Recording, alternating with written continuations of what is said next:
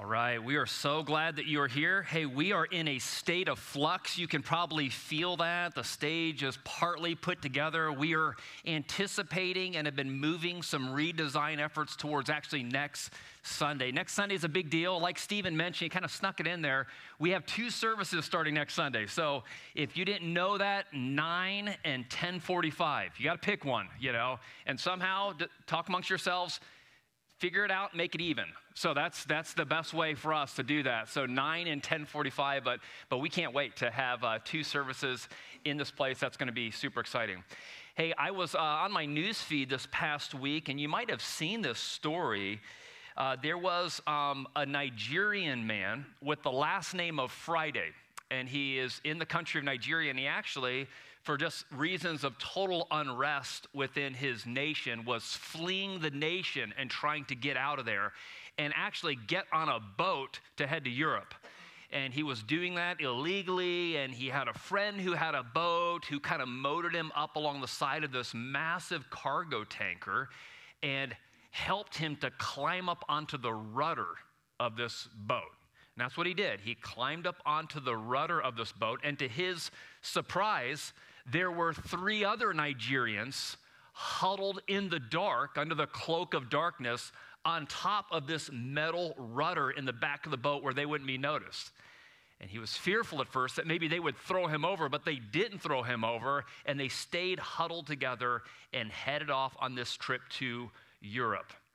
They got on the boat with a little bit of food, a little bit of water, heading to Europe. There was only one problem. The boat wasn't bound for Europe at all.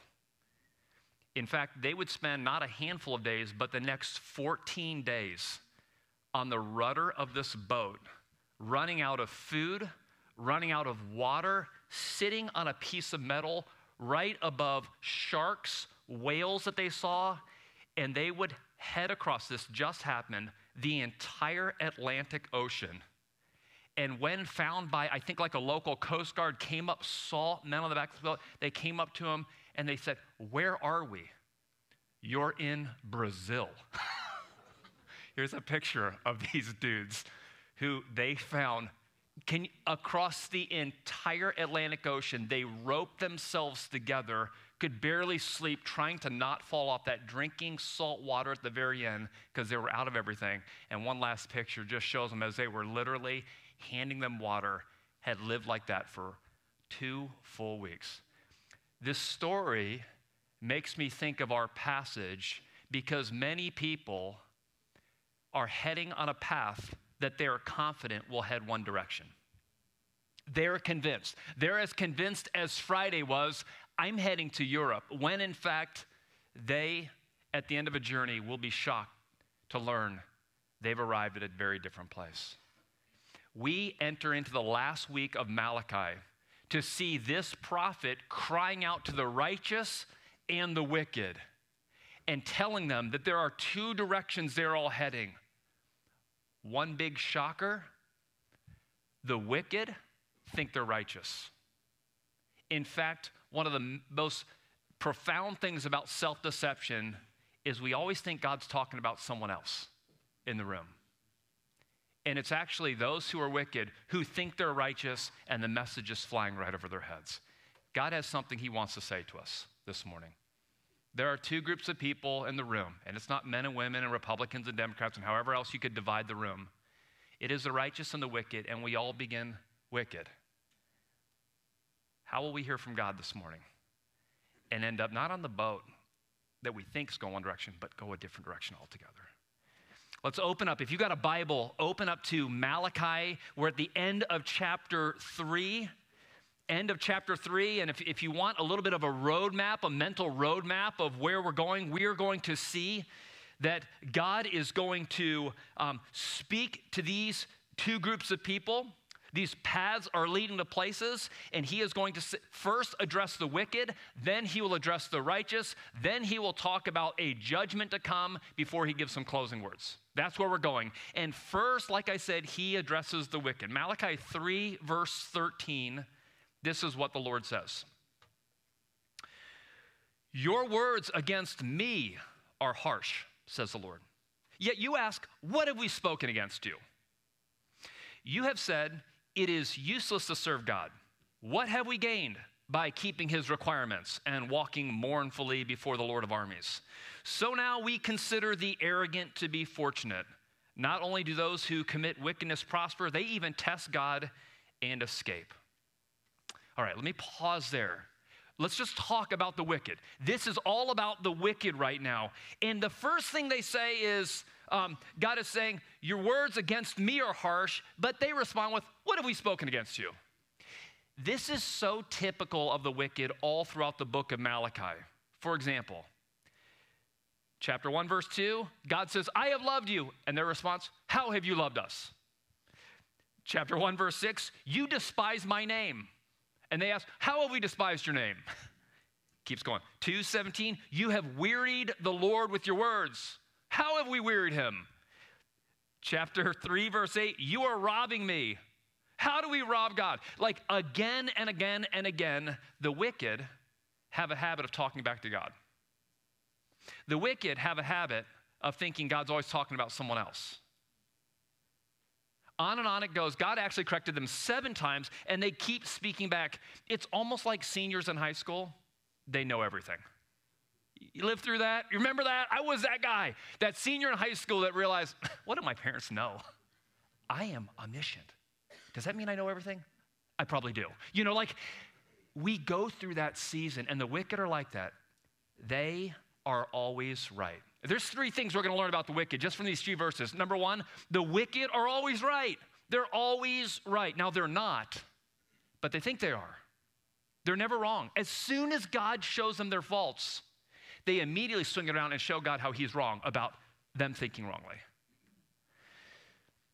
And I just thought, do you regularly talk back to God? I have made it through the whole book of Malachi thinking this doesn't apply to me. Like, that's not me. I mean, I never said so. I have never heard God's voice and then talked right back to him. But I bet it didn't happen like that for them either. I bet it wasn't just like a voice in the sky where God says something. They immediately yell back at the sky and yell back at God. No, God actually, the way he gets a hold of me, the way he probably got a hold of them is, if not the Bible, he uses people. You ever notice that? God uses people to bring correction into our lives. And here's the reality. When they talked back to Malachi, they were talking back to the one for whom Malachi spoke. When that dawned on me in a time of prayer this week over this passage, it cut me to the heart. Because I realize that God is oftentimes trying to correct me, not merely just through the Bible, but my wife, my kids, friends who know me. And when I talk back to them, who am I talking back to? God, who is using them to bring loving correction in my life. See, I just forever thought, it's the wicked who do stuff like that. And I go, I know by the grace of Jesus, he has called me righteous. But I am like this at times. Forever talking back, forever so quick to tell people how actually they see it wrong. They're wrong, I'm right. Are you like me at times? I'm telling you, that marks the wicked. They are always right. Always right. Number 2, the wicked find that serving God is a huge burden. Look with me again at verse 14. The wicked say, it is useless to serve God. What have we gained by keeping his requirements? The wicked are a group of people who look very religious. They go through the motions. They fit into the crowd. They go to church, even back then. They're trying to keep God's requirements, but in their hearts, they don't want to. It's a burden to serve God. Like if you just peel back the layers, they don't really want God. They're just going through the motions. They don't know that they are the wicked. They just think, man, it's a burden to serve this God. It's useless keeping his requirements. They feel they're always right. They feel like serving God is a burden. And lastly, look at this. They think that the wicked have it better. Do you see verse 15? Malachi writes, so now we consider, and this is the wicked speaking, now we consider the arrogant to be fortunate. Not only do those who commit wickedness prosper, they even test God and escape. Like the wicked are looking, they're the wicked, thinking they're righteous, looking at the wicked and going, they get away with everything. I mean, they get away with it. They have it good. They have it good. It's really tempting to think that the wicked have it better. It's like Satan is a deceiver. And sin is deceptive. In fact, we are regularly deceived by sin. Look at this verse from Hebrews 3, verse 13. It just talks about the deceiving nature of sin. The author of Hebrews writes, but encourage each other daily while it is still called today, so that none of you is hardened by sin's deception. Hardened by sin's deception. Sin is almost like this animated force, like Satan just using it, and it deceives. Sin is always deceiving. Always deceiving. It's a deceiver. It's always whispering in our ears. Like a commercial on TV, sin is always over-promising and under-delivering. And the wicked are so thoroughly deceived, they actually think they're righteous and that we're talking about someone else. Guys, self-deception at its heart whispers this. This isn't about you. This is about someone else. Someone else needs to listen to what's going on in this room right now. Someone else should be hearing this. Could it be us? Could it be us? The wicked have said they're always right, that serving God is a burden, and the wicked think that the wicked have it better. That God would just be out to steal my joy, take away happiness. I wish I was not following God. But now, in stark contrast to the wicked, God is going to zoom in on the righteous. Man, Malachi, for like 3 chapters now, it's almost been like we've been held underwater because there's been so much correction. Now, this glimmer of hope, this bright shining star, because even when a lot of God's people are maybe going the wrong direction, there always seems to be a remnant. Always seems to be some who are like fully going hard after God. Look at how now the spotlight shifts from the wicked to the righteous, and look at the description we get of them. Start with me in verse 16. Here's the path of the righteous. At that time, those who feared the Lord spoke to one another. The Lord took notice and listened. So a book of remembrance was written before him for those who feared the Lord and had high regard for his name. They will be mine, says the Lord of armies, my own possession on the day I am preparing. I will have compassion on them as a man has compassion on his son who serves him. So you will again see the difference between the righteous and the wicked, between the one who serves God and the one who does not serve him. It starts off with saying, those who feared the Lord, they were speaking to one another, and then the Lord took notice and listened. It's like down on earth, the righteous, they're speaking, they're huddled together, they're talking. Maybe they're in a prayer meeting, they're just talking back and forth. And the Lord's up in heaven, he's like, you see that? Look at that. He takes notice, he listens. God, they caught his attention. Something caught the attention of God, and what was it? Just this group of righteous men and women, just huddled together. The Lord took notice and he listened. And you see that a book of remembrance was written down. It's like, write their names down. You know, maybe he yelled to Gabriel or Michael the archangel, hey, get some paper, write them down, right? Guys, don't we love being noticed? Just in general, don't we love being noticed? I've noticed little kids love being noticed. If you tell kids to make a straight line at the door, when finally one of them listens and just gets there and stands up straight and quiet, and the teacher goes, look at little Jimmy standing up straight as a tree and so quiet. What did the other kids do? They go running behind him. They want to be noticed as well. Little kids love to be noticed. I have noticed that college women love to be noticed. I'm just saying, like, come on. You know, when they're in that crowd and some gals are together and someone says, did you know that guy over there, he's been looking at you. He's been looking at you all night. What? You know, like just that excitement of being noticed. With that one, guys, I love being noticed. I remember going through like high school, early in high school.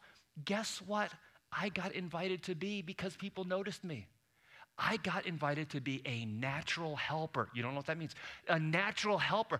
Some of my friends put my name in and thought, he's really good at talking with people, like when they're going through problems. Like, he should be nominated to be a natural helper. I went away on a retreat. I'm like a counselor, basically, you know. They didn't know how bad I was actually at this. But for just a little moment of my life, some people noticed me and thought, I think he would do a good job of that. What, me? All right, I'll give it my best. Well, it didn't last long, but we love being noticed. All of us. God's taking notice of some. God notices some. He's like, look at, write it down. What is it about these righteous that draws the attention of God? I saw three things as I looked at it. Look at this, the first one.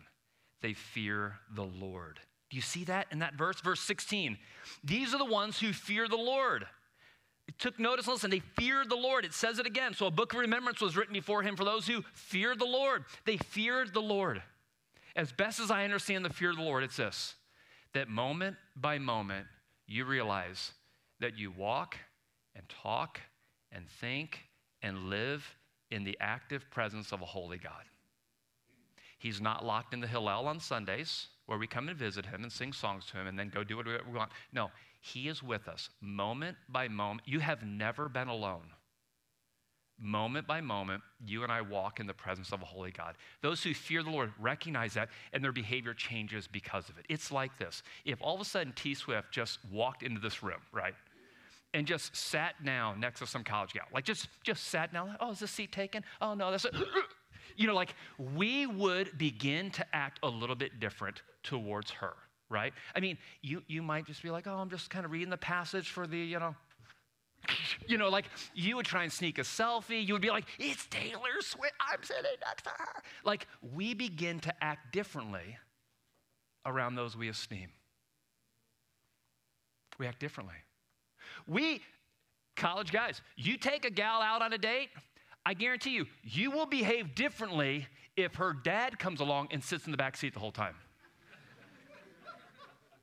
Just go amongst your own business. I'll just be back here on my phone. You would be like, both hands on the wheel, 10 o'clock, 2 o'clock, driving straight as an arrow. Speed pegged on the speed limit, right? To fear the Lord is to live like you're in the presence of a great and awesome God. Changes your behavior. And they recognize God's watching, and I care. I want to please him. I fear the Lord. They fear the Lord. And number two, they have high regard for his name. That's what it says. They fear the Lord and they had high regard for his name. Do you remember the point of Malachi's book? We found it in Malachi 1:11. This will be up on the screens. You can flip to it as well. Malachi 1:11. God says, for my name will be great among the nations, from the rising of the sun to its setting. Incense and pure offerings will be presented in my name in every place, because my name will be great among the nations, says Yahweh of hosts. God is saying, my name is great and it will be made great, made awesome, made beautiful, made glorious among the nations. God is a great God. He deserves to be worshiped by every language, every tongue, every tribe of all times. God is awesome. He is great. He deserves to be worshiped as great. And those who fear the Lord also had high regard for his name. How did Jesus teach his disciples to pray? Our Father in heaven, hallowed be your name. Only that's a verb we don't use. Oh, hallowed. Used it 3 times last week. No one knows what it means. Your name be honored as holy. The first thing out of Jesus' mouth, he's like, you want to learn how to pray? Let me tell you. Prayer request number 1, that God's name would be honored as holy. Sounds abstract. Oh, that we would live in such a way that we give God a good reputation. See, there's a connection between those who call themselves Christian and what people think of when they hear about Christ. Your name be honored as holy. God, make your name great. Look, having high regard for God's name means that you're less concerned with how many followers you have, and you're more concerned with how many followers he has. You care. You care about what comes to people's minds when they think of Jesus Christ. And you live accordingly. You care about this deeply. Your singular focus is not your reputation, but his fame, his glory, his renown. That's what gets you. That's what you care deeply about. Well, the righteous, they fear God. They have high regard for his name.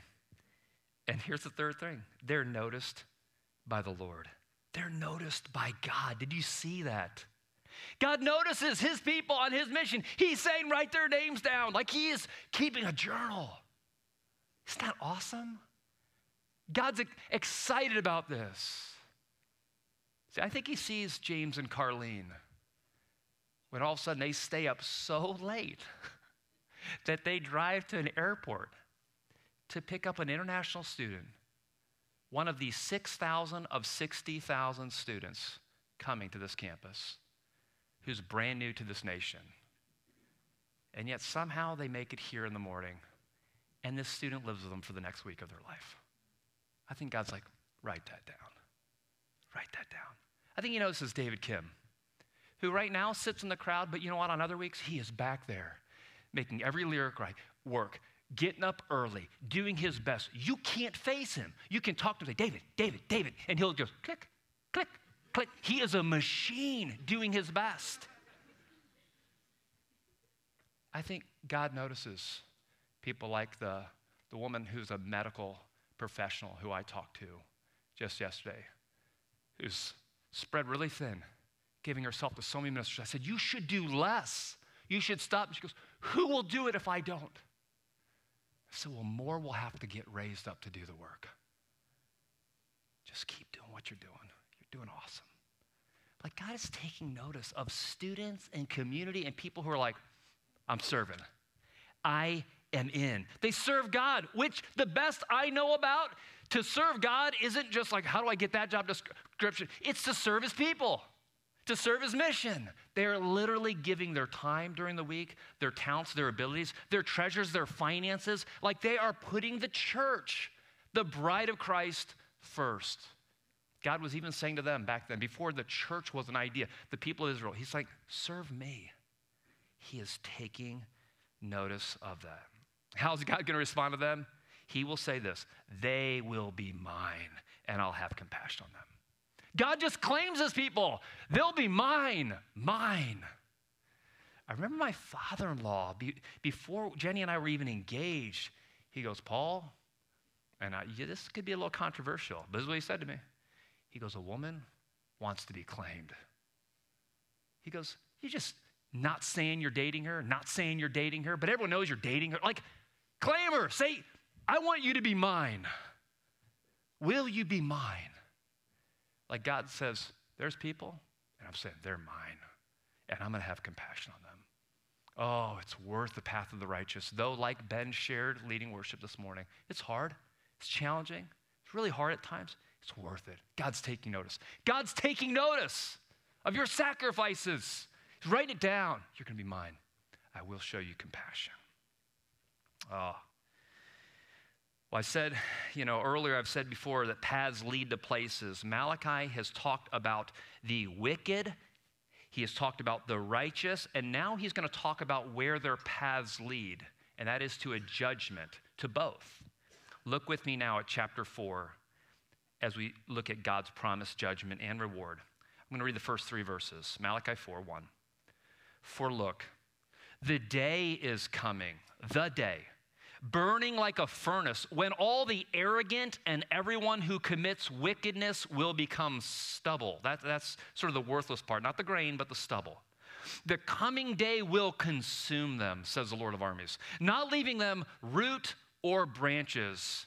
But for you who fear my name, the Son of Righteousness will rise with healing in its wings, and you will go out and playfully jump like calves from the stall. You will trample the wicked, for they will be ashes under the soles of your feet on the day I am preparing, says the Lord. So now, Malachi directs his audience to the future day of the Lord. And like even Josiah preached about a couple weeks ago, it's hard sometimes when the prophet's speaking, which coming of Christ is he referring to? The first coming of Jesus, the day when God breaks in through the birth of his son, or the second coming of Jesus. We're going to see actually both in view in these closing 6 verses, kind of a toggling back and forth between the first coming of Christ, that is the coming of Jesus, and then the second coming, the day that is yet to come when he will bring his final judgment. So here he's talking about that final judgment. The day of judgment is coming. Look at this, burning like a furnace. This is not the refiner's fire that's being used to talk about like every Christian, all the righteous, we're constantly being refined more and more into the image of God. That's not this. That is true. God's doing that among the righteous. No, this is the fire of judgment. The idea of stubble being burned up is something, it's the worthless part of the grain, right? You hold on to the grain and you cast out the stubble and it gets burned up. God is not making this point that some people are worthwhile and some people are not worthwhile. No, he's saying that there is a judgment coming for those who don't turn to him. They will become like stubble.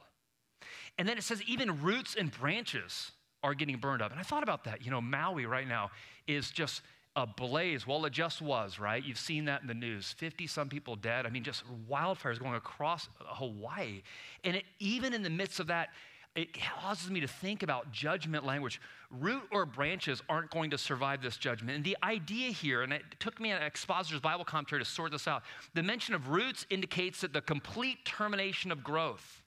It'd be one thing to think, I see how the branches got burned. The forest fire devastated everything. But can you imagine a fire so strong that even the roots underground gone?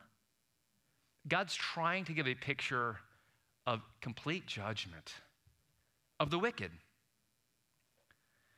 And I'm telling you, this language, the audience of Malachi thought was for someone else. Yeah, someone ought to listen to that. God's trying to say, I'm talking about you. I'm talking about you who go through the motions, you who don't really care, you who think that serving God's a burden, you who you rob God, you do whatever you want with your morality, it's a burden for you to serve God. Like maybe you come to church a little bit. It's all show. God didn't have your heart. Like he's talking to that crowd. He's trying to wake them up. Obviously, he's not just trying to condemn them. He's trying to wake them up that they might turn and be rescued. I think hell will be a shock to so many. To so many.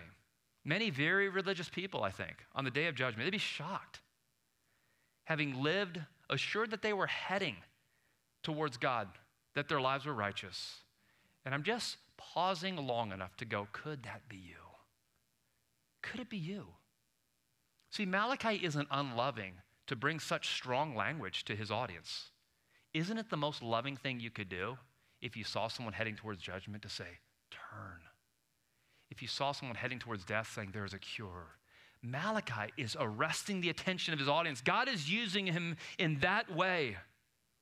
And so in these same verses that talk about the destination of the wicked, he now talks about the destination of the righteous. And this is exciting. Jordan, as we were reviewing this message this week, said, Christians should think of Judgment Day with joy. I'm like, man, I never really thought about it that way. With joy. Look at this, verse 2. But for you who fear my name. Now that's a minority group, but they're there, right? The ones he's writing down in his journal. Those who fear his name. Listen to what he says.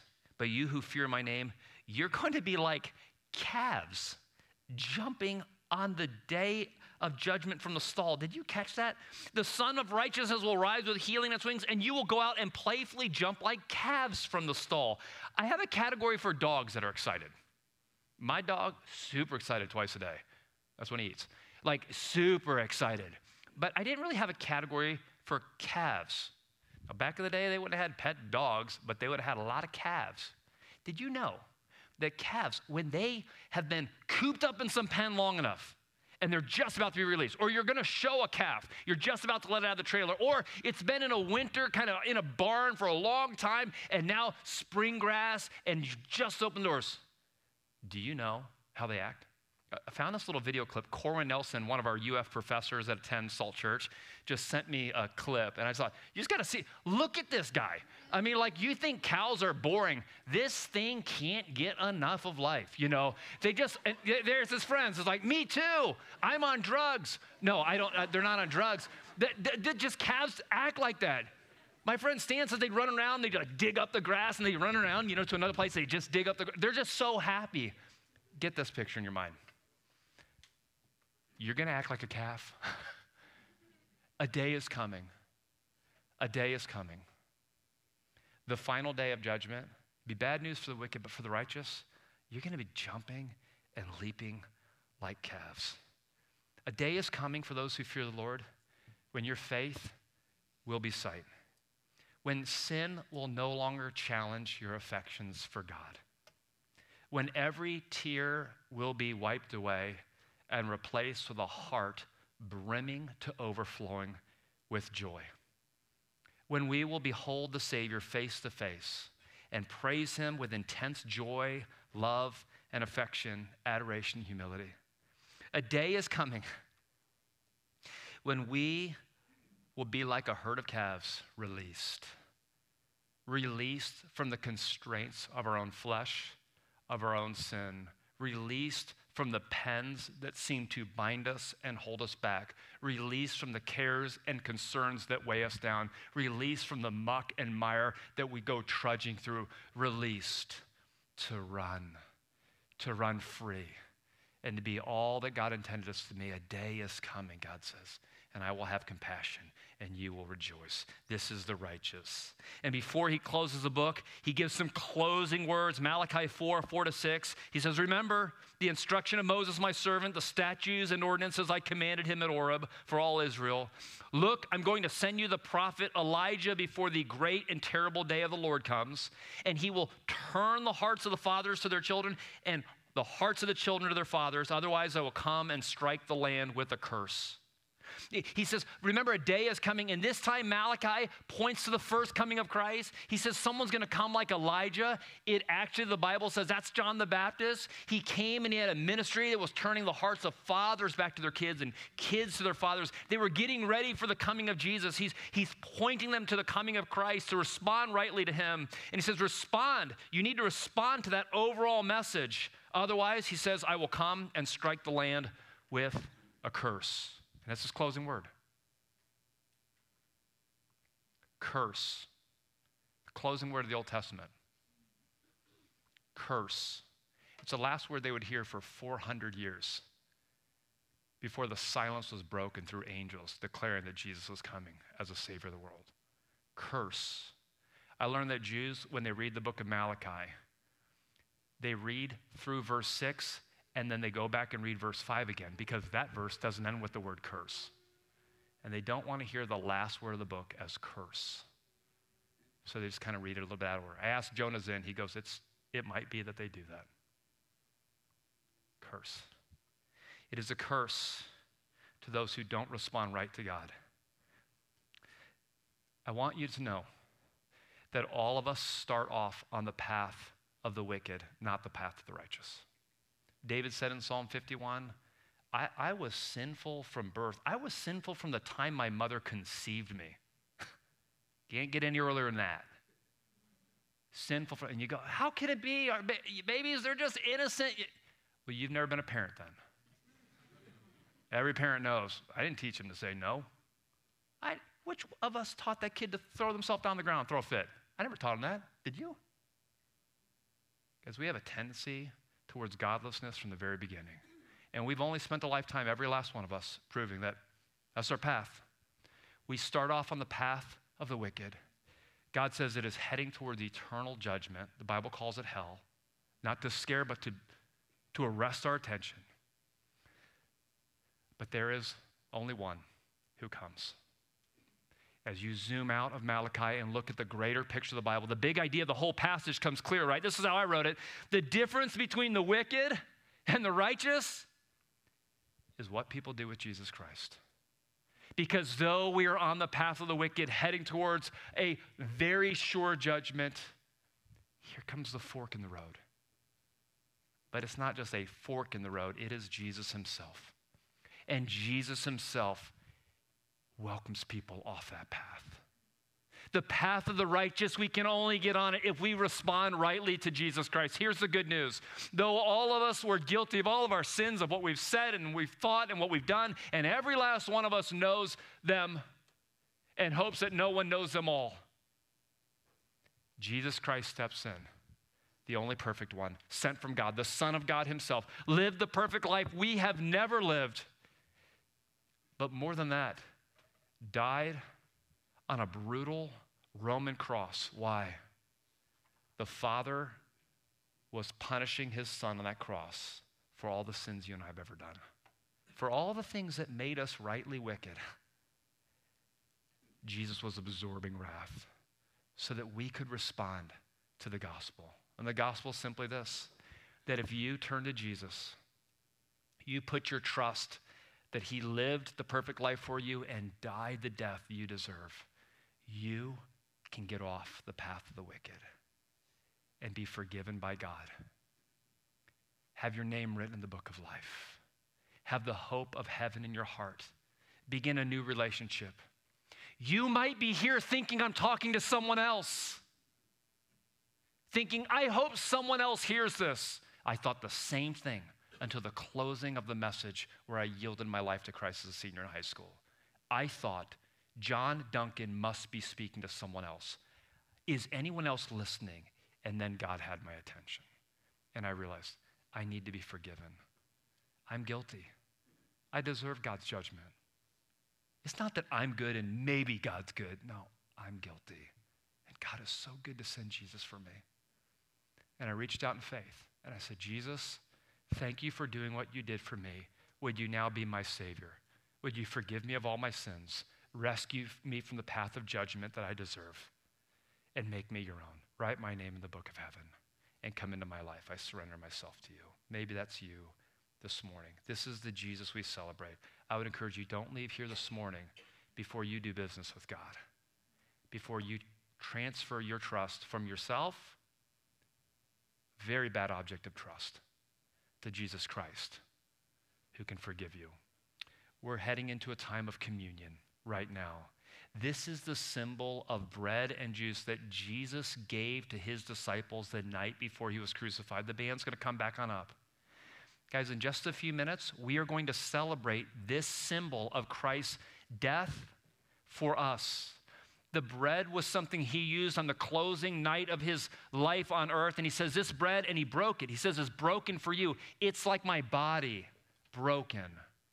And he said, take this and do this in remembrance of him. When we take the bread, we remember Jesus' body broken for us. And he passed around a cup saying, this cup, it's my blood. It's a picture of his blood. Do this in remembrance of me. And they all took from the cup. We celebrate Jesus this morning. If you're not a Christ follower, this isn't for you. And if you are a Christ follower and you're living in blatant disregard towards the Lord in some way, don't take communion. Deal with sin first, and then come to the table of communion. There's a gluten-free station right here, new room, right? There's a station in the back, and there's one in the far back of that area.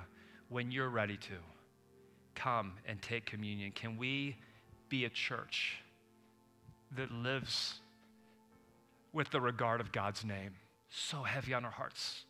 We want him honored and pleased, that we take notice, that God takes notice of us. He sees us from heaven.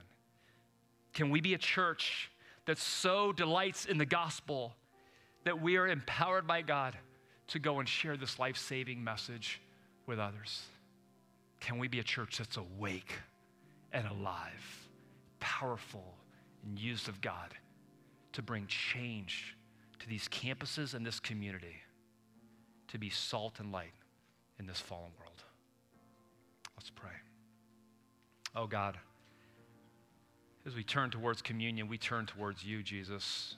We take this symbol as a reminder of what you did to rescue us from the path of the wicked. We're so deceived. I thought for a long time, I'm not on that wrong path. Oh God, how had I convinced myself that some spotty church attendance and basically being a little bit better than some others I could point myself to would make me holy in your sight. God, please forgive our arrogance. And this morning, God, I pray that someone here, maybe many, men and women, would be humbled, would be struck by your Spirit, and would be ready to transfer their lives to you, would be ready to say, God, please forgive me. I want to get off the path of the wicked. I want to be rescued this morning.